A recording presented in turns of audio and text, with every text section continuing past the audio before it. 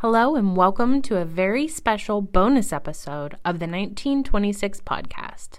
This week we will hear an enlightening conversation with pianist and organist Sean Barron, joined by international concert pianist Carolina Oltmans.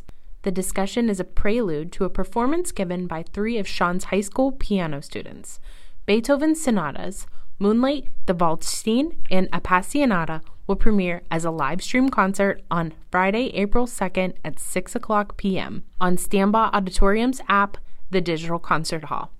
For more information, visit standbyauditorium.com. Gifted by area businessman Henry Stambaugh, the doors to Stambaugh Auditorium opened in 1926 to become a place of enjoyment, entertainment, and education for the people of Youngstown and surrounding areas. These are the stories, performances, and conversations of artists and supporters of this historic landmark. This is the 1926 podcast.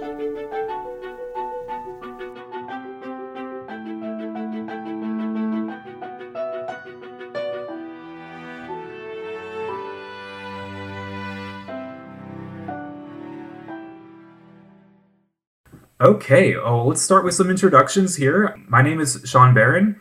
I am a pianist and organist in Youngstown, Ohio, where I teach the piano, and I also play for the Boardman United Methodist Church, and I also teach piano at Lincoln Park Performing Arts Charter School in Midland, Pennsylvania. And I am very glad to be joined with Dr. Carolina Oltmans.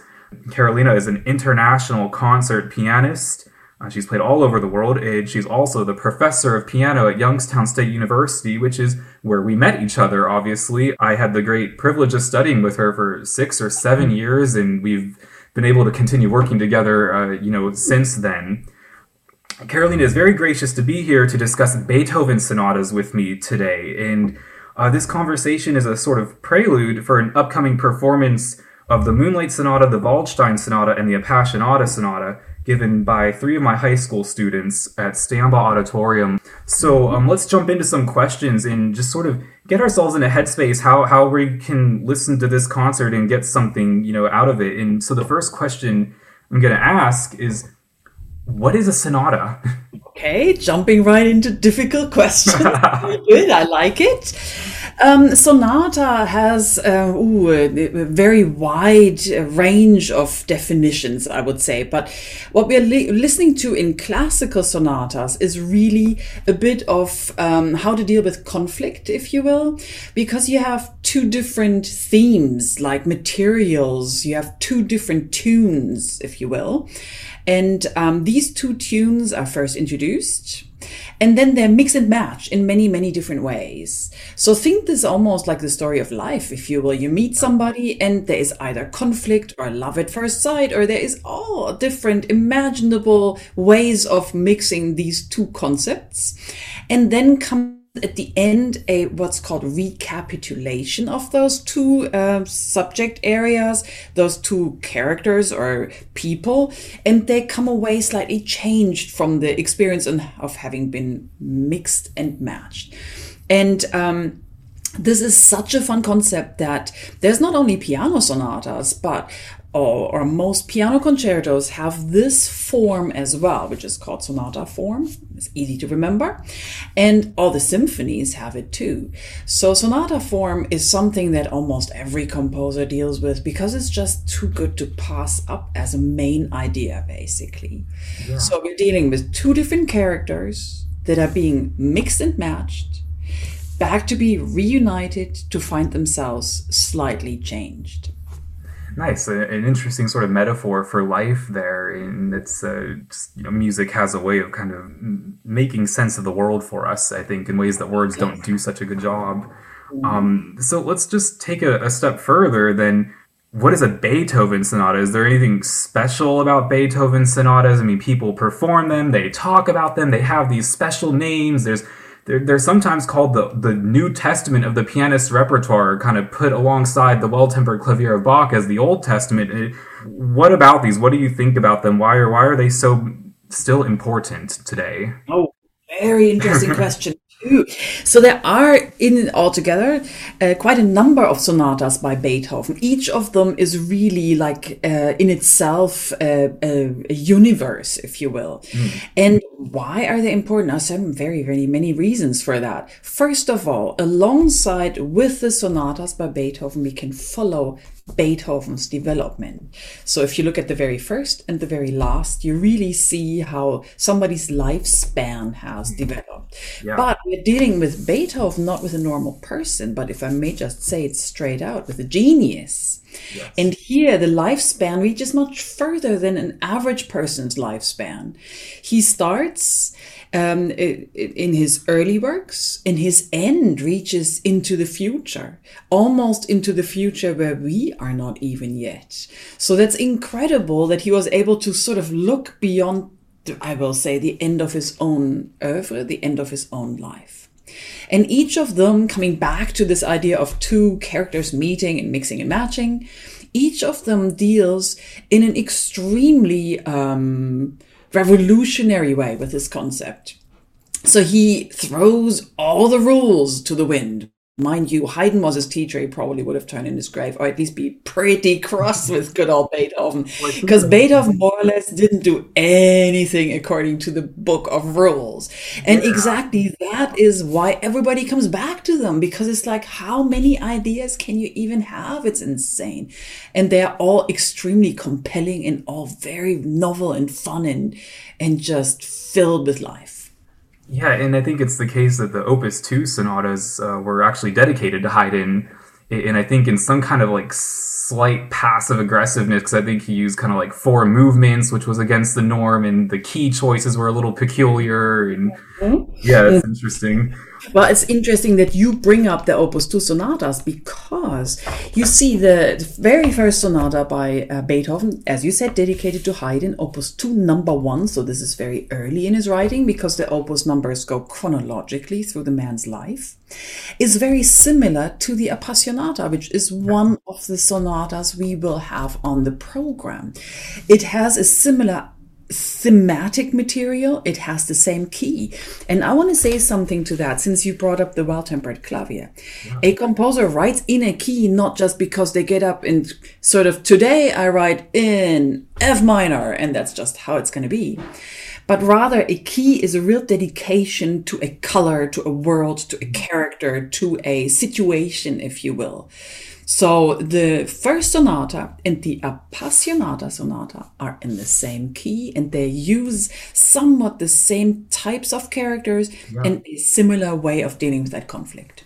Yeah, well, this is the perfect segue, because I wanted to latch on, actually. I loved how you described each sonata as being its own sort of universe. And I personally have this thing, I say I want to bathe in the sounds of certain pieces of music or certain instruments. And Beethoven is a person I definitely want to kind of just almost, some of his music, I want to be my almost background music as I exist, if you will. And so then what I would like to ask next is what you think of each of the universes of each of these sonatas. So what is the universe of the Moonlight? Let's start there. What is that world when we experience it? Okay. Well, the rule breaker of the Moonlight Sonata is that the first movement is a slow movement. That should have never happened, because the idea is going with a happy, sad, happy kind of construct of these sonatas, but not so the Moonlight Sonata.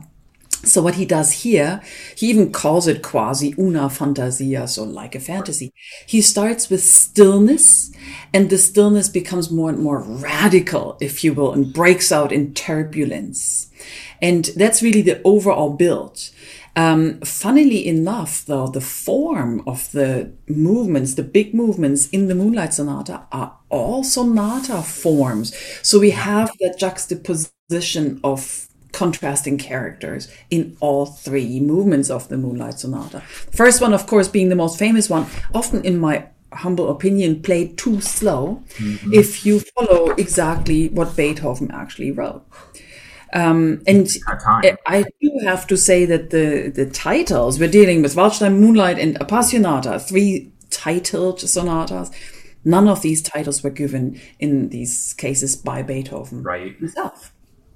Yes, and that is definitely a consideration, but they're also like mainstay titles. It's like they're inseparable at this point from the works. Absolutely, Sliced it. absolutely. And there's a point to it because the name sonatas are the more famous ones, and this is probably because they have names. It is.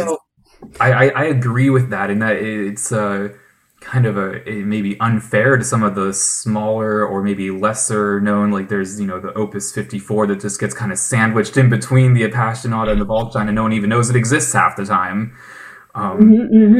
Exactly. Well, oftentimes these titles were given by publishers to make more money, simply said. It's just more fun if you have a piece that's called Moonlight Sonata than Opus 27 number 2. Gotta play the fun games. To the Waldstein, which is very different, obviously, but I'll let you kind of talk more about that. Okay, well, comparing the two. Remember, the Moonlight is coming from stillness to very great turbulence. The Waldstein Sonata, in my opinion, works quite differently. The first movement of the Waldstein Sonata is very forward-driven. There is no themes, not really, not for a while. So we're now breaking away from the whole idea of having themes. We're going to rhythm, which is pretty crazy for the time. We have really practically only rhythm and harmonic landscapes playing out. But this forward-drivenness of the Waldstein first movement is followed up by complete putting on the brakes in the second movement, as if nothing moves. That moment before sunrise. And then comes the last movement, which is also sometimes called l'aurore, which is French and means the sunrise. And it's sort of like this incredible thing where you just want to stay. You want to just be there forever. It's so beautiful.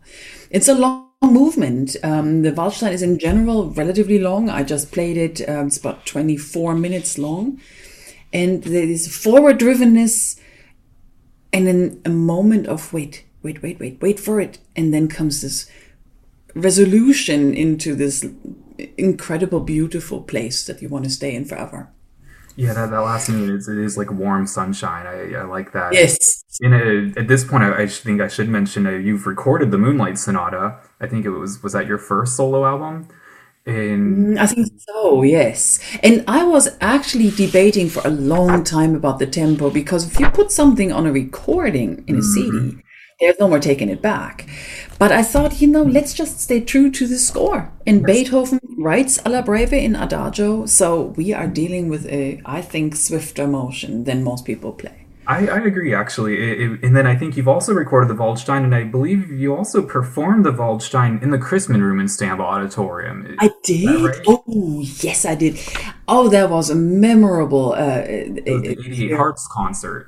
Oh, yeah, I loved playing there. It's just, Stambaugh Auditorium is just the most gorgeous place in the world. Yes, really. And yeah, the Waldstein Sonata, as all these sonatas, develop over my life. And that's very fun. I think most artists would say the same thing. As you get wiser, I hope, you sort of bring more to the table. And these sonatas bring more to the table too. Yeah, and so... let's move on then to the last of these three that we're talking about, and certainly not the least, the Appassionata. Now, the Appassionata got its title, funnily, from a four-hand arrangement of the piece. I did not know that.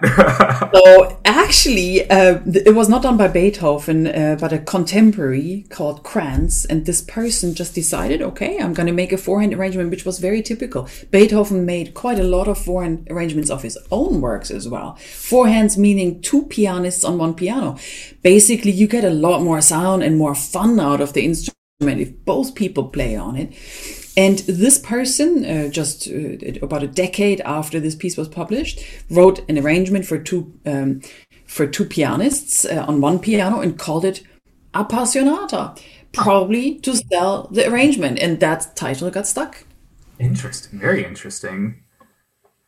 But I don't know how well the Appassionata lends itself to be arranged for four hands, but that's what it is, and that's where the title came from. That speaks to the times a little bit, I think, also in that I think it made the music more accessible in an era where there were no recordings, right? We're spoiled nowadays, and we're talking about a performance that's going to be only live streamed. But so these forehand arrangements of like symphonies, I think, came to be so people can sit in their living rooms and actually experience the music again without an orchestra. Of course, yes, of course. Well, talking about the build of the sonata, here we're back to a fast, slow, fast type setting of the movements. The famous movement, if I may put myself out on a limb that way, is maybe the second movement, which has been rearranged for a men's chorus and set to a sort of peaceful and somewhat victorious text. And with that has watered down, in my opinion, the meaning of it a little bit. It is much like in the other sonatas that we were comparing, turbulence, peacefulness, and then a victorious march onto new horizons in the last movement, I would call it. And very taxing, even though I do have to say that all of the Beethoven sonatas are very taxing and potentially even equally taxing once one gets into the meat and potatoes of them. Yeah, they don't seem to get easier, huh? No, they don't.